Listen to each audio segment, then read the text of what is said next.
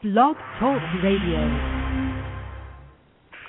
Hey to all our Blog Talk Radio friends out there. It is cloudy here in Philadelphia this morning, but I want to welcome you so many times to Off the Shelf for this Saturday, April the 16th, 2011. Thank you to our loyal listeners who've been tuning in for 7 years. I do appreciate you. And for those who are tuning in for the first time, I want to introduce myself to you. I'm your host, Denise Turney, coming to you live again from the city of brotherly love, Philadelphia, Pennsylvania. And again, I thank you for your support. And I encourage you not to let another day pass before you pick up a copy of Long Walk Up. Long Walk Up is my latest book, and it is a powerfully moving and inspirational book that you will be blessed to add to your book collection. You can pick up a copy of Long Walk Up today by visiting www.chistel.com. You can also pick up a copy of Long Walk Up from Amazon, Barnes & Noble, Borders, Walmart, any bookstore. If you don't see it on the shelf, just go up to the clerk and say, I'd like to order a copy of Long Walk Up by Denise Turney, and they can get a copy for you because it's carried by the largest book distributors in the world.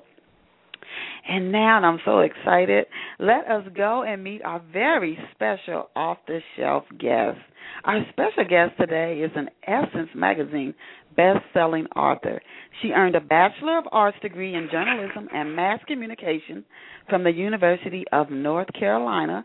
She is a former public relations professional. I'm sure that comes in to her advantage as a writer these days, a field she worked in for 10 years.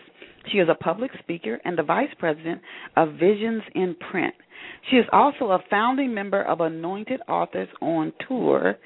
And our special guest is also, as if that's not enough, the author of the book Zora's Cry, The Last Woman Standing, The Truth About Love, and A Heart of Devotion.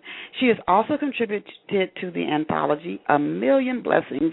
Her latest title is Stepping into the Good Life.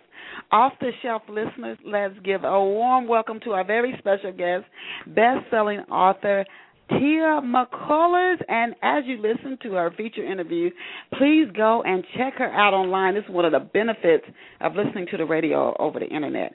You can check her out online as you listen to the interview. And she's online at www.tiamccollors.com, and that's TIAMCCOLLORS, TiaMcCollors.com. Welcome to Off the Shelf, Tia. Thank you so much, Denise. Just like where you are, it is cloudy in the ATL, but I think I see the sun trying to press through those clouds this morning. Okay. Yeah, it's supposed to be a cloudy weekend here, but the last 2 days were nice. I want to start by asking you, as I was doing the research, and as I do with all the guests, there's usually something that'll jump out at me, and then it calls me to ask a question about it. What made you decide to take the leap from working in a corporate environment to writing books? I mean, those two environments are completely opposite. What made you decide to take that shift? Well, Denise, it all started, I can say the big push for me started back in 1999, and I was working a job in public relations for a nonprofit organization. And during that time, as sometimes happens with not only nonprofits but corporations in general, I was laid off. And I began to think during the daytime, I would go to different interviews and try to get temp jobs, but I just was not satisfied because I never wanted someone to have that much control over my life that they could lay me off and I had nothing to fall back on. I realized that I really didn't, I don't even know if I could say I had a good career at that time. I was working a job at that time, and I wasn't really following my passion at that time.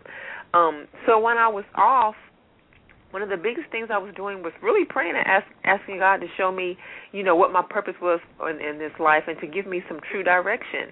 And I went to a job fair. It was at the Georgia World Congress Center, me and one of my girlfriends, and we got off of the MARTA, off of the kind of like the subway metro train thing. Yeah. Okay. And when we got off of that, I mean, it was so many people in there, Denise. I'm like, there's no way, wow, I can go in. And, it's almost like 10,000 people in there, and they're saying, oh, $500. Wow. I'm like, okay, yes, we're leaving. So we turned right back around, got back on the train on the way to the, the parking deck to get our cars, and I stepped out, and you know how Oprah says you have that aha moment. I really believe I stepped off of that train on the way back to my car and had an aha moment and said, you know what, God has called me to, write books. He was going to marry my love for reading, which I loved to do, especially growing up, and my love for writing.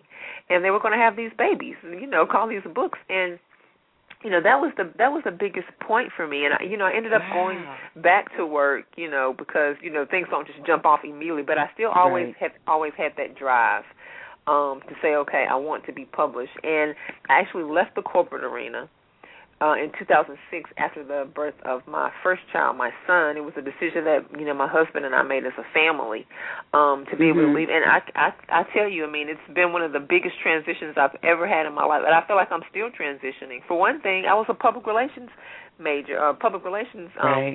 professional. So I'm used to being around people. That was my thing, networking and being around people. And being an author, it's really like a solo. When you're writing, it's in the laptop. You know what I'm saying? You're not having all that interaction until you go out to book club meetings and stuff. But when you're doing the real work, it's just you. And then when you have two kids running around the house, you don't get to write as much as you want to. No. So that was a leap of faith for me, for especially having a supportive husband who was going to say, you know what, we can do this, we're ready. You can be at home, with the kids, and you can, pursue your love. So that's what we decided to do. Wow, 7 years, and with the Book Lovers Having literary newsletter that I put out, that is the first time I have ever heard anybody say, and that's why I like to ask our guests one or two questions that I will sometimes ask each guest. It's just very interesting to hear people respond. I have never heard anybody say, I went to a job fair, and I saw a crowd of people, and I turned around and I just knew right away that I got to tell you. And then to hit a bestseller list is really something. Sometimes we don't see what we've accomplished, the fears we've moved past ourselves, but another person can see it. We might be a little bit more up close on the struggle, but somebody else can see what we have accomplished. What was the first story that you wrote? Did you write, and you said you always loved to read.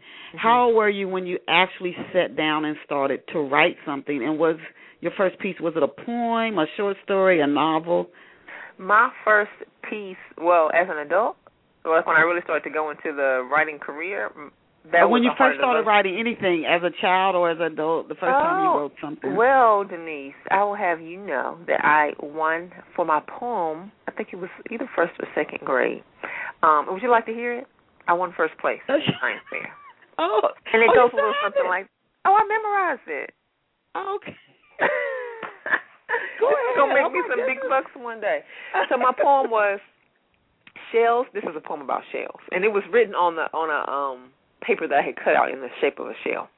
Shells move around from place to place. Shells act like they're having a race. The little animals inside of them clean them and shine them like a gem. When they get tired of their old house, they get out and scurry away like a mouse. Their old house is left there alone until someone comes to take it home. That was my first award-winning piece of work. Okay. Wow! Congratulations. Why? Thank you. That little blue ribbon meant a lot back then in elementary school. Second grade, yes. I can see why you won an award for it. Yeah, that was pretty good. So I still have it. It's somewhere. My grandmother. Like you always keep your stuff at your grandmother's house. And right after I got married, she bought me a box of things. She was like, "This is yours." So she bought it from North Carolina to Georgia and gave it to me. I'm like, "No, this is supposed to stay at your house. This is memorabilia." But and she really helped foster, I think, my love for reading, because that's one thing I used to always joke and say, well, when I came out of school, I didn't know how to cook a thing because my old grandma didn't make me cook. She always used to say, as long as she's reading, leave her alone. Leave her alone, she's reading. So that's why I couldn't cook. Of course, I'm better now. But it's all her fault, but we've gotten a lot better since then. Before we go and start talking about your books, and I'm really interested to get into discussing your novels, I just had a couple of questions on the public relations because I'm a little ignorant about it. I know I have ideals of what someone in public relations does, and I just wanted to know what on earth does a public relations professional do? I always think of large companies or celebrities who hire people to keep their image something that's an illusion. It's not even real. An image of what people think they're like intact. Like hire somebody to keep people from seeing your clay feet. Okay.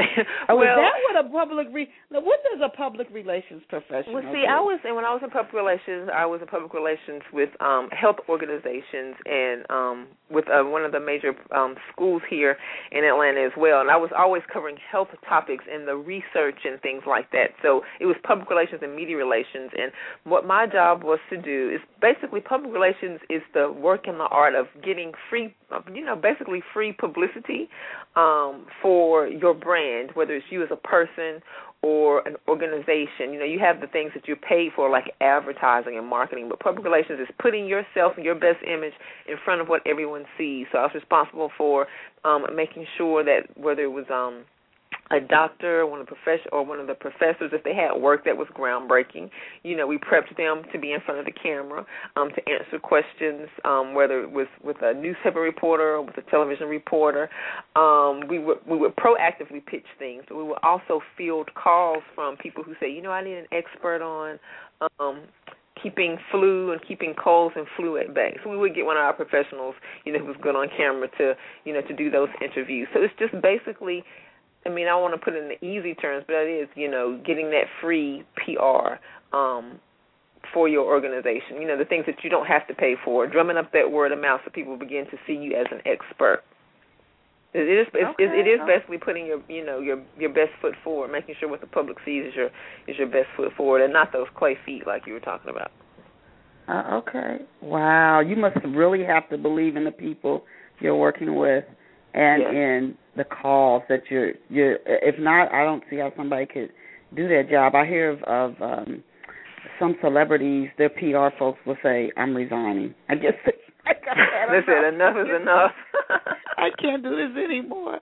So from the PR work, which I'm sure benefits you as a writer, I was interviewing Ty Webben. I don't know if you know her. She does websites and she does the blog talk to not the blog talk tours, but the book author tours. Yeah, she did my website. She's in my webmaster since 2004. And she's very good. And I told her she has recently written a book. I said, did you ever stop to see how the work you did before you published your novel with the marketing, the way you can get those websites done and those author tours, that will benefit you as a writer. Sometimes we overlook things, and that PR work, I can see how that could benefit you even today as you market and promote your books. But I want to start off by congratulating you on your success with Zora's Cry. So congratulations. Wow. I tell you, as an author, to make a bestseller list or to get attention of that many readers with a word of mouth really starts to get the books. So that is not something that happens to every author. So congratulations. I want to ask you, what struggles does Zora Bridgeforth, she's the main character in the story, without giving it away for off-the-shelf listeners, What struggles is she facing at the start of the book? Wow, now you are going way back, Denise. Zora was my second book that I wrote, and with Zora Bridgeforth, she is struggling because when the book first opened, this is right at the beginning, she has discovered that she was adopted, and she has not known it after all these years. She grew up thinking that her parents were her biological parents, and they end up getting killed in a car crash. So she's going to look for insurance papers and things of that sort and finds a letter saying that she's been adopted. So her identity, or what she thought was her identity, everything about it has been crushed in this life that she's lived. How old was she when she found the letter? She was 30. Like I said, wow. 30 was she? Yeah, she was 30. Now, like I said, I'm having to dig. That book came out in 2006, which means I wrote it in about 2005. So I got all these other books in the front, floating in the front. But I believe she was 30 years old when she found out that. So all these years, she never knew. So that's the biggest issue she's dealing with in this book. Does she overcome? Not telling us how, but does she overcome the struggle? I could only imagine she's probably angry with her adoptive parents and wondering about herself, like, who am I really? Right. Does she overcome these struggles? Yeah, I think without telling the reader how she overcomes them. Right. Well, I mean, I've never been in a situation, so I can't speak, of course, for someone who's adopted or someone who's recently found out that they're adopted. But I think there are a range of emotions that you go through. I know, like you said, first you feel like you were maybe rejected.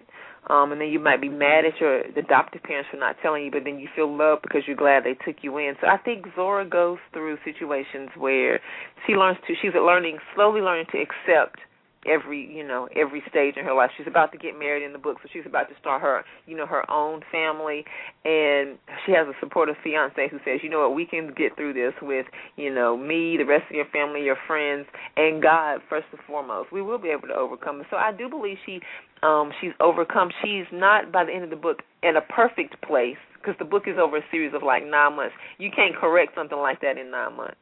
But she has gotten stronger, and she's gotten better, and she's coming to the point where she can accept it more. So I believe she does overcome this particular stage in her life. Okay, and that's sort of left up to the reader, like a lot of great writers do. You give them enough information and then let the reader sort of fill in the rest on their own. The title of one of your next books, The Truth About Love. Mm-hmm. What do the 4 women in this story, what do they think they know about love? You know how we think we just know, I know I'm right. I know I'm right, and we get in arguments with people because we just know what we think is true, and then 10 years later we realize, oops, maybe I didn't know as much as I thought I did. What do these 4 women think they know about love? They're just absolutely sure about it at the start of the book. Well, this book, The Truth About Love, is the continuation of Zora's Cry. And I think that these women who are in the book, the 4 women who were in the book that met previously, like you said, they think they know about love. They think that they are patient, because this book is based on 1 Corinthians 13. And, it says love is patient, love is kind, it doesn't envy, it doesn't boast, it isn't proud. So these women think they know what love is. We have a false picture in society of what love is, because you can turn on the television and you see people's depiction of love, but they're in love with one person this week, and the next week they're in love with somebody else, and so that's not really love, that's lust. So what these women learn, I won't tell you what they think love, what they don't know about love is that it really does conquer all. Love never fails. They're not as patient as they think they are. They could be patient, but maybe they're not kind. They could have patience and be kind, but maybe they're envious. So most people just think of love as like that Eros kind of love, that, I love you, that thing you feel with the heart and things you feel with the emotions, but it doesn't always encompass, that sacrifice that love has. And so they learn that, love never fails, but, sometimes it's not always easy to love. Not love the way that, according to, God's word, it's not as easy as we can sometimes say it is. Yeah, and then sometimes we think, before I say that, I preface it with, I think some relationships are better for us and healthier to get out of, especially if there's abuse and those types of things. I don't think you can love somebody that's abusing you. I think there's something wrong psychologically with the person. That's just my view. Let it stay there and take a beating over and over and over. I think there's times when you should exit. That's my view. There's times when it's healthy to put your walking shoes on and head out. But there are, in all relationships, there are times, even when you think about how much you love your children and how much you might love someone in your family or your parents or your siblings, there are times even in those relationships you can't get out of them because there's blood that's connected. Right. But you might think, you know what, I need to just step away from so-and-so for a while because they're getting on my nerves or whatever. That comes in every relationship, even people you love dearly. There's no way around that. Certainly we don't want to abuse that. But I wanted to ask you, Tia, as you wrote, because as authors, I think we put a part of ourselves into our stories, and we certainly evolve and learn as we're writing. What did you think you knew about love before you wrote The Truth About Love that you came to realize, maybe there's another way to look at this? Yeah, I don't think that I knew that love was as sacrificial as it is. It's not all about you receiving this love, but giving love. I didn't know it was a sacrificial. Like I was just looking at love sometimes, like I said, it's an emotional thing.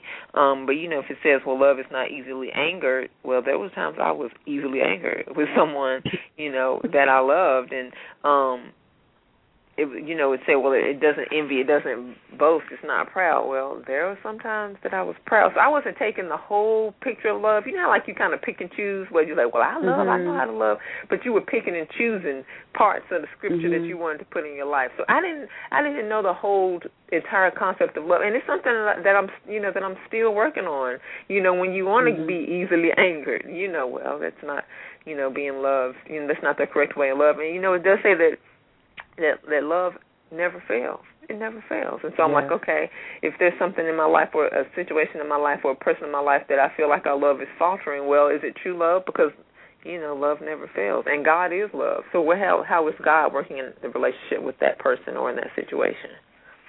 Wow. Oh, my goodness. I can see why you are the co-founder of Anointed Authors on Tour. Listening you talk. And love never fails. This is from...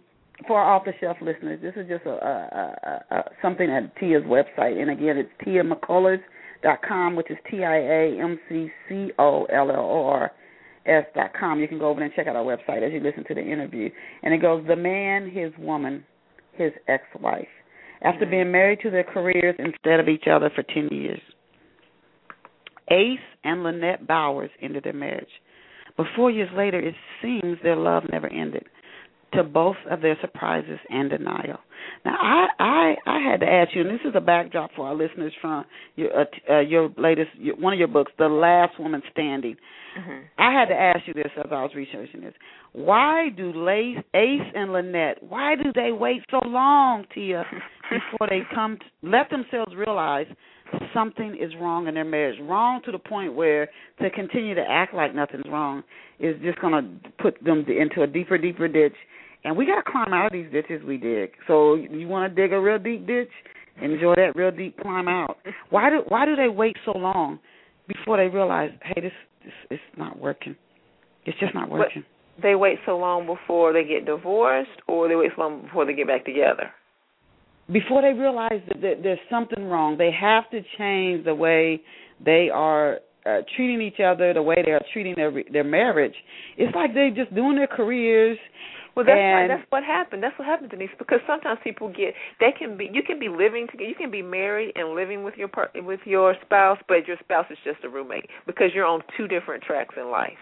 I really believe they have, like, if you don't make the effort to stay connected and build a family unit, then you can go off and you're doing your thing. The husband can be doing his thing with his career, especially with Ace, because he was a pilot, so he wasn't always home. And then you have a successful wife who's a dentist, and she's doing things with her career and with the children. And before you know it, you have gone in two different directions. You make these vows to walk together as one, but you're split.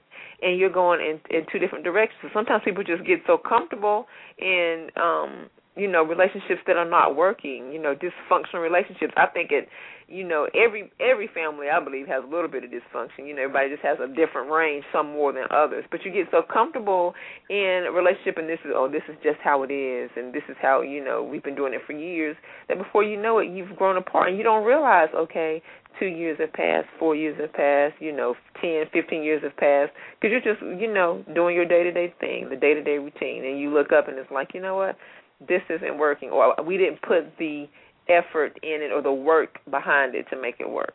I think they were just going along with their lives. Go ahead. This book has me so intrigued. I got to say, I don't know why it does. I just find it fascinating. I find it fascinating that they had their successful careers. They stayed married so long. It was, and I hear what you're saying, but do they gain so much pleasure? And I'm not looking at it from the aspect of questioning, like your I guess the motive for the writing the book the way you did. I'm looking at them as if they were a real live couple, not just in the story. Do they gain so much pleasure from their work that they just miss these gaping holes in their marriage, and it's just bearable for them? I find that amazing. So you don't know any people like that who are so involved in their careers and their job, especially if it's something that they have it's different if they just have a job, but if they're passionate about their career, people get lost into that. I believe people get lost in it. So they must have got some enjoyment out of the marriage, though, to stay together that long. Yeah, I mean, you're going to have, just... and then you have kids. Sometimes people do things for the kids. You don't believe me, do you? God bless. I do, and I've heard of people who do this. God bless anybody who would do that for like 10 or more years of their life. Mm-hmm. But see, they had to. They got the divorce, and they had to get the divorce, I believe, to see what was really important. I won't say they had to. I won't say they had to. But the divorce, after being divorced for those, well, they were divorced for a total of 4 years, I believe then they begin to see, what truly mattered or what should have truly mattered in their family with the relationships. I think it took the divorce to show them that. Why does Lynette tolerate Ace's infidelities? I could go on and on about this book. Well, for one thing, they were divorced. They were legally divorced when he started dating Sheila, the other woman in his life. They were divorced. He wasn't seeing her. He wasn't. It's not like he had an affair with this other woman. They had been divorced for 2 years by the time he started dating another woman. So it's really like she didn't really have a say-so in it. Okay. Who are some of the other major and minor characters? This is definitely a book that a reader would want to read to see how these characters' lives turn out, because you have a lot of conflict in this story, which is good. Who are some of the other major and minor characters in Last Woman Standing, and how do these people help to move the story forward? Okay, well, I will say Sheila is. I think there are 3 main characters in the last. I'm going to tell you about the main characters. In The Last Woman Standing, there are 3 main characters. Ace, who is the man, Sheila, who is his current girlfriend, and Lynette, who is his ex-wife. Well, Sheila has a girlfriend named Cassandra. And you know how you always have the picture on the cartoons where you have like an angel sitting on one shoulder and the devil sitting in a little red dress or a little red outfit on the other shoulder? Well, Cassandra would represent the little devil on the shoulder. And I believe she helps move the story forward because, for one thing, she's full of drama. She feeds off of everyone else's life, and she brings drama into their relationship. So she helps kind of move the story forward because she in and of herself is a story. And then Ace has a good friend named Kenny Pope, who he goes to for advice. The good kind of advice. The brother who will speak to you in truth and in love. And then also Lynette has a good friend by the name of Audrey who speaks to her in truth and in love. And I think by the end of the book you get to see the difference between the people who have good positive influences in their life like Lynette and Ace and those who don't have the best influences in their life like Sheila have with her best friend Cassandra. Okay. I think we have a question from a caller, so just a moment. Okay. Hello, caller. Do you have a question for the author, Tia McCollors? Hello? Hello? Hello. Do you have hi, thank you for joining us here at Off the Shelf. Do you have a question for the author, Tia McCollors? I didn't have a question. I just had a comment. Okay. You seem mystified about people being involved in their careers and, people staying together. And I mean, I just almost think that I agree with the author. I think it's commonplace, particularly if you love your work. Because you have to remember, your work doesn't talk back. It doesn't fight back. It doesn't require you to do anything but do it. That's and in a relationship, you have to communicate. You have to compromise. You have to do the work of, like Tia said about loving. You have to put pride down. You have to put, envy down. You have to put anger down. Sometimes you have to put down what you want. And so I think that makes it more difficult to interact with a human being than it is to go to an office and deal with a computer or deal with an account or deal with, whatever it is that you're producing. So I'm just going to raise my hand and agree with the author that those things definitely can take over, and years absolutely can creep by before you realize what you have allowed to erode. Right. And then you're with your work more than anything during the day. Like, you're with your work 8 to 10 hours a day, and by the time you get home, you're at home a couple hours with the family. It's time to shut the family down and start again in the morning. So. Good point. Thank you, caller. Do you mind leaving your name and letting us know the city and the state you're tuning in from? Well, I'm calling from Atlanta, and I'm one of Tia's readers. Okay. I'm going to be anonymous, so much. Thank you, and please enjoy the rest of the interview. We appreciate you being here with us. Okay. Thank you. Okay, Tia. Now I want to talk about your latest book, Stepping into the Good Life. Mm-hmm. Sheila Rushmore, and she also appears in The Last Woman Standing. She is making her way again onto the center stage. Is she in Stepping into the Good Life again? She was in The Last Woman Standing, a woman who Ace was in a relationship with while he was divorced from Lynette. Is she a character that readers told you, Tia, I can't get enough of her, and that's why you brought her back to star in Stepping into the Good Life? Well, I brought her back because people didn't necessarily say they couldn't get enough of her. They would email me or either say, "Oh, I can't stand that girl. You know, what is wrong with her? What kind of problems does she? You know, where does she come from? Why does she have all those issues?" Or they would email me and say, "Oh, we have to know more about Sheila. I can tell she's a good person at heart. You know, I feel sorry for her." So that's where that's where I said, okay, people want to hear more about Sheila. Who is she really? Because, I would get either one of the two. There was usually never really any middle ground. It was like you felt sorry for her or you just couldn't stand it. So that's why I said, okay, let me show. I believe every person can be, redeemed. Everyone has redeeming qualities. And even I don't think that Sheila's really a bad person or anything at heart. I just think she has issues like most of us. Does she change her ways? I'm getting, when I was doing the research, I thought, here's a woman. She's going to learn from her mistakes, and as we all make mistakes and hopefully learn from them. Does she change her ways by the end of the story? And why did you decide to make her the main character instead of Lynette? Well, let me answer that last question first. Lynette has just got married back to Ace. They have their own issues they need to deal with. So I'm going to give them a couple years and see. When you're all happily married and newlyweds, everything's all good. So we'll check on Lynette later. But I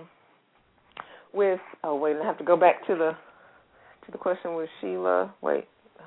Oh, did she get it all together, you said? Does she learn from her? See, you know what about the thing about Sheila? She's a lot better than she was when the book first opens. I don't think she's perfect. Okay. She's perfect. She's definitely not perfect, because for one thing, this new faith walk that she has is totally new. Before, her relationship with God was always based on, another man, what a man was doing and, if he was going to church. But this is her first true relationship, or trying to build her true relationship with God and having a faith walk. And does she make mistakes? Yes. But by the end of the book, she's not the person that she was at the beginning of the book. She's not the perfect person, but she's not the perfect person that she was. So does she learn from her mistakes? I definitely think she learns from her mistakes, definitely. Wow. So readers get to watch her transform, and that, again, is another mark of good writing. Without giving the story away, for our listeners who may never have, some of them may not have heard of Tia McCollors, some may not have read Stepping into the Good Life or The Last Woman Standing, but without giving the story away, could you give our listeners here a glimpse into Stepping into the Good Life? Yes, well, like we discussed before, Stepping into the Good Life is the story of Sheila Rushmore. Now, when the book first opens, Sheila has snuck into the wedding of Ace and Lynette from The Last Woman Standing. Her girlfriend, Cassandra, has, basically convinced her, you need to go and have closure on this relationship, go to this wedding, and that way you'll be able to put this behind you. So she sneaks into this wedding, and unbeknownst to her, she receives a touch from God while she was there. She was planning to close the door in a relationship, and it ends up that God opens her heart to her. So, she's going through a lot of things. She's hit rock bottom. She's lost her man. She's lost her job, and I believe sometimes she thinks she's losing her mind, but the one person she does find is God. So things start to look up, step by step, when she ends up meeting a woman by the name of Eden, who becomes a good friend and really a good mentor, who kind of helps her rethink her life and help her walk this new faith walk she has. By all means, it's not the perfect walk. She does have to go through things, because that's how your faith is strengthened, I believe. But by the end, she has changed her definition of what the good life is. I believe she's always thought the good life was a man that was 6 feet, 6 figures, and a six-pack, and now she's changed her definition of what the good life is by the time the last page has turned. Wow. And you've also written for anthologies, and we've had on Off the Shelf several authors who have written stories for anthologies and several best-selling authors, and they say, you get one household name author, and then you can help another author who's coming up become more recognized if they are also included in the anthology. I want to ask you, do you think writing for anthologies is something you'd recommend that other writers do? Yes, I think if the opportunity is presented, I think it's an awesome way for you. Like you said, if you are an author who's trying to build their readership, and you write an anthology with an author with a bigger presence in the publishing industry, you can gain readers from that, and vice versa. That person can gain readers as well, and then you just benefit from just having that author-mentor friendship kind of relationship. You benefit from maybe doing events together, and just growing and learning from each other. I mean, you should always be connected with people who you're going to learn something from, someone that you know more than, and then someone that knows more than you. So I definitely think it's beneficial. What has, just before we get away from stepping into the good life, what has reader response been like to each of your books, particularly your latest, Stepping into the Good Life? What are readers telling you about the novels? Well, I will say that my first book, Heart of Devotion, seems to be everyone's love. I don't know if I just poured so much of my heart into that one because it's like your baby, but everyone, no matter what, they seem to just love A Heart of Devotion. And then actually this last one, Stepping into the Good Life, I think is one of the ones I've received one of the most responses from as well, because this was my first book that was written in first person. My other books were in third person, meaning that in first person you get to, the story is told from one person's point of view and it's in their mind. So I think it draws readers in more when you use that first person, because they can really see, okay, what is this character thinking? Why are they doing this? And things like that. So I believe my first book and this last book have definitely gotten the most reader responses as of now. Okay. And what's the title of your first book again? A Heart of Devotion. A Heart of Devotion. Is that fiction or nonfiction? No, it is nonfiction. I mean, it's fiction, actually. Some people think it's nonfiction, like it's a devotional or something like that, but it's a novel. Oh, okay. A Heart of Devotion. Tia, you do so much, and I got to tell you, in 7 years with the folks I've interviewed here on Off the Shelf and featured in the newsletter, the Book Lovers Haven, I'm always surprised. It's two things I see. One group of folks will say, why aren't you going after your dream, or why aren't you doing this or that? And they'll say, I don't have enough time. And then there's another group of people who are achieving their dreams and going after their goals, and their schedule will run circles. People who say, I'm not doing it because I don't have enough time. It's just two groups. I've just noticed that. Either one doesn't go after their dreams or their destiny, and you ask them why not, I don't have enough time. And then the one who is doing it, their schedule would blow you away to see it. It would almost scare you, like, oh my God, how do you do all of that? Mm-hmm. So like so many people I met, you keep a full schedule and you keep moving forward. I wanted to ask you, when and why did you decide, of all the things you're doing, your mom, your wife, you got two children, again, you're a wife, you're a novelist. I'm not. Do you also work a full-time job outside of writing? No, I don't. I was getting ready to say, because authors do that as well. When and why, with all you do, did you decide to help found the Anointed Authors Online Tour? Well, what happened was actually someone, two of the members, I believe it was Vanessa Miller, Michelle Simpson, and Kendra Norman Bellamy had brought the idea to me. I think Vanessa and Michelle had originally started putting the idea together. And they brought it to my attention, and, we just started corresponding via email, and we just thought it was a great idea. So it's one of those ideas where you sit on it and always talk about it, or you move forward and do something about it. So that was one of those situations where we just decided, hey, what do we have to lose? Let's move forward and try it. Tell us what Anointed Authors Online Tour, what are some of the benefits to authors, and is the tour accepting new authors? Well, Anointed Authors on Tour was founded in 2006, And originally it was not just online. And we've been doing online things, a couple of things last year. This year, not so much. But it was originally 7 authors, 7 cities when we started in 2006. And what we would do is just go around, like we would put events together in different cities, where there was, Greensboro and Raleigh, North Carolina, Dallas, Texas, Houston, Texas, Atlanta area, Baltimore, Maryland, and we would go as a group, or whoever out of the group could go. We would go as groups to libraries, if a book club was putting an event on, or if a church organization was putting an event on. We would just get together and really, read from our books, connect with authors, other authors connect with readers. We had a pajama party one time with a group, and it was just really a way to get our works and the works of other Christian fiction authors out in the forefront, so people could learn more about us.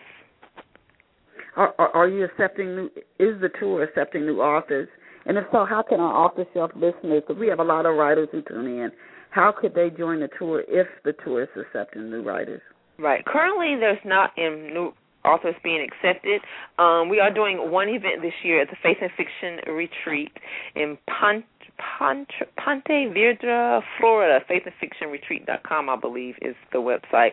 So we're doing that one event this year. They're not accepting new authors. We're not accepting new authors right now, but I will say do not let that stop you from starting your own tour group. It's really fairly easy. If you know someone, another author you wouldn't mind getting to know who lives in your area, you don't have to fly everywhere. You could just say, okay, in the summer we're going to go to 2 places a weekend, some place within driving distance, and just connect with those people via Facebook, via Twitter, and get a group of authors together. I wouldn't suggest a lot. Maybe just start off with maybe 3 total, and just start putting those calls out there and asking would anyone like to sponsor or host an event and bring you all in. It just really takes just a little organization and that determination to get some events set up, and then you can start your own tour with other authors and just help each other build your readership and things of that nature. I am hearing more authors, Lisa Watson and Pat Simmons. They write romance novels. I think Pat, mainly Christian romance. They teamed up together, and they met at a writers' conference. But I'm hearing more authors, whether it's anthologies or whatever, some kind of way, rather than just trying to market and promote on a solo aspect, authors grouping together and coming together, whether it's, again, through writing an anthology, or whether it's an online tour where authors are getting together, online or offline. I'm seeing more and more of that because it's very competitive out here. And so many people do have books that you have to, be creative and be open to spreading the word about your books so many different ways. For our off-the-shelf listeners, I got to tell you, we are talking to Tia McCollors, another fascinating woman. I mean, even as I'm looking at the next questions that I'm going to ask her, I'm thinking, wow, and even our listeners will probably see, as from the start of the interview to the end, that this is an amazing woman. Tia is online at TIAMCCOOLLORS. I know you had to spell your name when you were in school. My husband gave me that name, Denise. I had a really simple last name, and then I up and get married. He gave me this so crazy sounding last name. But this is what I did. My website, you can also get to it by going to Tia Writes, like as in Writes Books, TiaWrites.com. And that way, I'll never have to spell it again. Yeah, TiaWrites.com. Because people get so confused by that last name. I just tried to make it as easy as possible. Okay, TiaWrites.com. Yes. And she is the author of, I want to let our listeners know who might just be tuning in, she's the author of Zora's Cry, A Heart of Devotion, The Last Woman Standing, The Truth About Love, and her latest is Stepping into the Good Life. Please go and support her. Again, Tia Writes, TiaWrites.com. She has an awesome website, and I think you will enjoy your time over there. We've talked about Anointed Authors online tour. We've talked about your novels, and as if that is not enough, you also do life coaching. When did you decide to start serving other people and trying to help others to achieve their own vision or destiny as a life coach? Well, I actually started that at the beginning of this year. I take that back, because the beginning of last year in May, I attended a certification program called with the CAP Institute. It was a coach training intensive with the CAP Institute that was founded by life coach Valerie Burton. Now, my practice is in no way close to what she has. I'm just starting off, so I've only done like a couple of group coaching sessions. But I just always said, okay, there were people who were always talking about those things that they wanted to do, but they would never move forward in doing it. And I would always say, okay, well, what is actually holding you back? So really coaching is not doing things for that person, but it's asking the right questions to get them thinking and to keep them moving forward. Because I don't have the answers for them. Only they have the answers for them. But us talking through it and me asking you the right questions helps propel you and inspire you to meet those goals. Okay, we'll say, okay, well, we talked about this month, next month, or in 2 weeks. Let's see where we are, and how far we are from the next goal. So it's just kind of, having someone who can kind of push and propel you. And it's not even more so. It's not even like a mentor. I think a coach and a mentor is two different things, because I think a mentor does more hand-holding. I don't think that's a bad word, hand-holding. And may work more, more intensely and more closely with the person sometimes than a coach does. So I was just, tired of people being stalled, basically. Yeah, I don't think a mentor is somebody almost like that you follow. They right. can show you, okay, this is how I did it. A life coach, right. they might not be on the same path you're on. Exactly. And I do what you said. The answer that to all of our questions, I am told, is inside of us. Even the scriptures, Christ says, the kingdom of heaven is within you. The answers are inside of us. We often don't believe that. What amazes me is how we can actually, either through fear and generally it's fear, we can actually blind ourselves to all these opportunities, or we through fear, we know if I take this step, it's going to get me over into the next phase, but we're afraid to take that step. We stay where we are. And then with a life coach to maybe make that fear less hard, so we can take that step. I think that work of a life coach is really awesome. It is not psychology, but it's a little bit of what psychologists do with some clients as well to help take the barriers down so you can go and live the life you were meant to live. Tia, what is Visions in Print? Oh, Visions in Print. Actually, it's a group. It's disbanded right now. But Visions in Print was an arm of the American Christian Fiction Writers, and that's acfw.com. And it was it was kind of our local sector, a local chapter, when we were all involved in American Christian Fiction Writers. So since we are not now, we just that group is broken up. But what I will say, it was a group of aspiring writers and published writers who, got together to network, to critique each other's work, bounce ideas off, and, just really to be, just the encouragement and inspiration to each other, as we moved forward in our writing careers. And I believe we did. That group was disbanded, was broken up, but some of the original members continue to stay together and still continue, to meet to make sure they're moving forward. Oh, okay. Visions in Print. Another. In your public relations, you said you love working with people, so some kind of way you found a way to continue to work with others. I wanted to ask you. Now, you have authored again, Zora's Cry, The Last Woman Standing, The Truth About Love, A Heart of Devotion, and Stepping into the Good Life. And you've made the Essence bestseller list. And again, congratulations to you on that. That is not something that happens every day. Okay. Before we move on, I want to ask you, and this is one of the questions that I asked several of our off-the-shelf guests, how did creating each of these books change you as a person? When you look back over all the books you've written so far, how has writing all of these books changed you? I think for each of these books, I've always, I usually, most authors put just like a little small piece of themselves in a book. Not saying that story is necessarily them, but maybe they have one of the characters where it might have like an issue they're going through, or a personality like they're going through, like they might be going through. I know with the Heart of Devotion, I think that story was more close to my own story than anyone, because I had dealt with putting all of myself into a man's vision, another man's vision, instead of pursuing what God had given me. And that was kind of like the basis of that story, and that had happened to me. So I just kind of took that and expanded that. So that kind of helped. I mean, by the time I had written that book, I was way past that situation. But it still allowed me to say, okay, well, how can I use my testimony to help someone else? And then with Zora's Cry, that part of me came from participating in a 9-month discipleship group.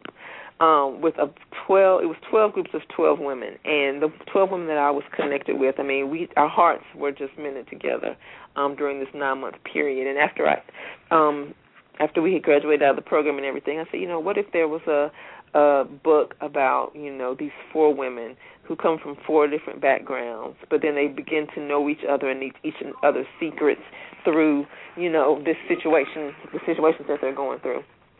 And then Truth About Love was just kind of a continuation of that. And with The Last Woman Standing, I will say I'm not sure. Well, I know there's not a piece of my life story in there, but I do believe one of the characters, Audrey, is a little bit like, I am kind of like a no-nonsense character. So I believe they helped me because they help you look at your own issues in life. And sometimes instead of you can work out your own issues through a character. You know what I'm saying? And see, okay, well, let me step out of myself and see, how someone, if it was someone else, what would I tell them to do? Because, we always have the answers for somebody else, but when it comes to our own problems, we can't seem to solve them.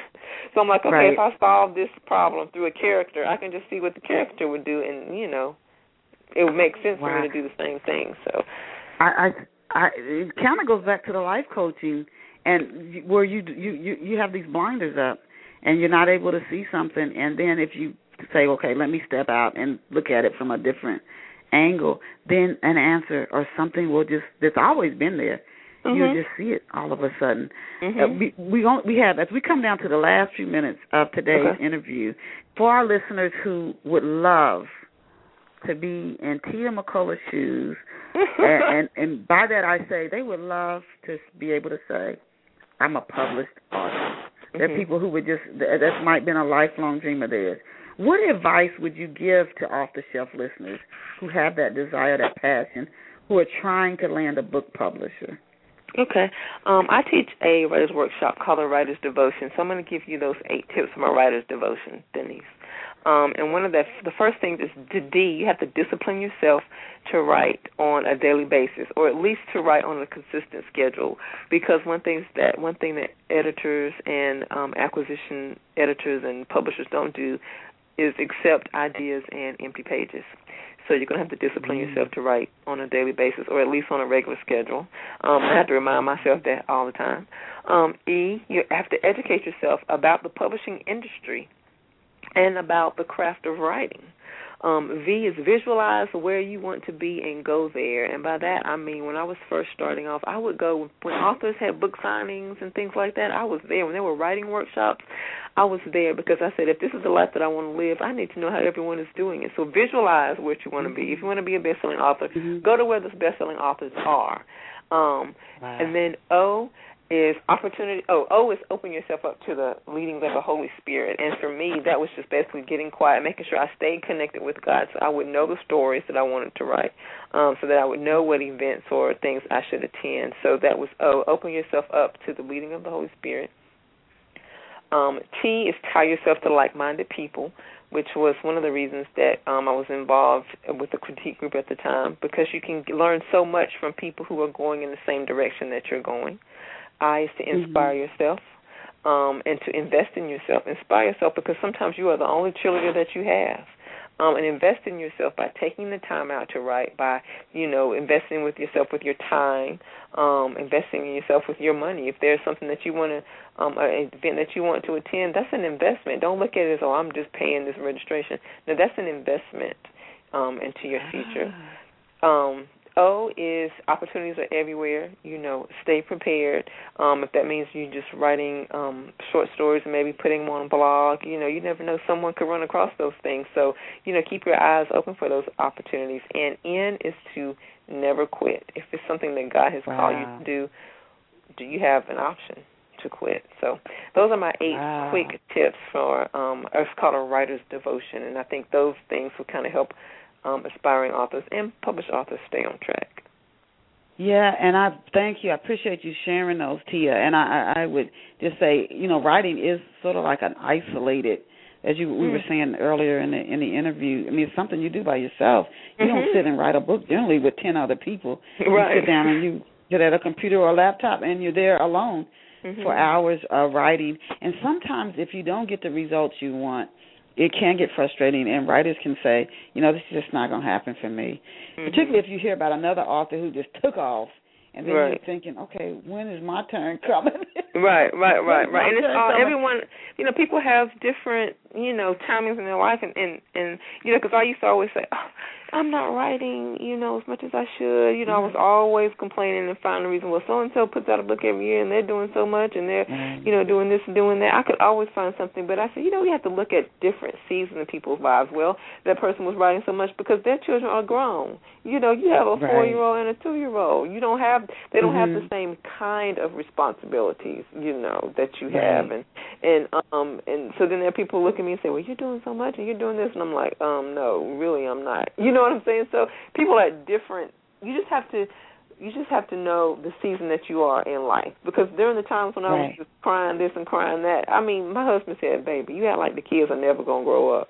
I'm like, oh, Lord, I'll never write another book. It's like, these children do get older. You know what I'm saying? I'm like, that's true. I was acting like they were going to say babies forever. They were never going to grow up and leave, or even grow to be more self-sufficient. You know what I'm saying? It was just like it was the end of the world. And now, they're still little busy ones, but, they play with each other, and, they can keep themselves more entertained than before.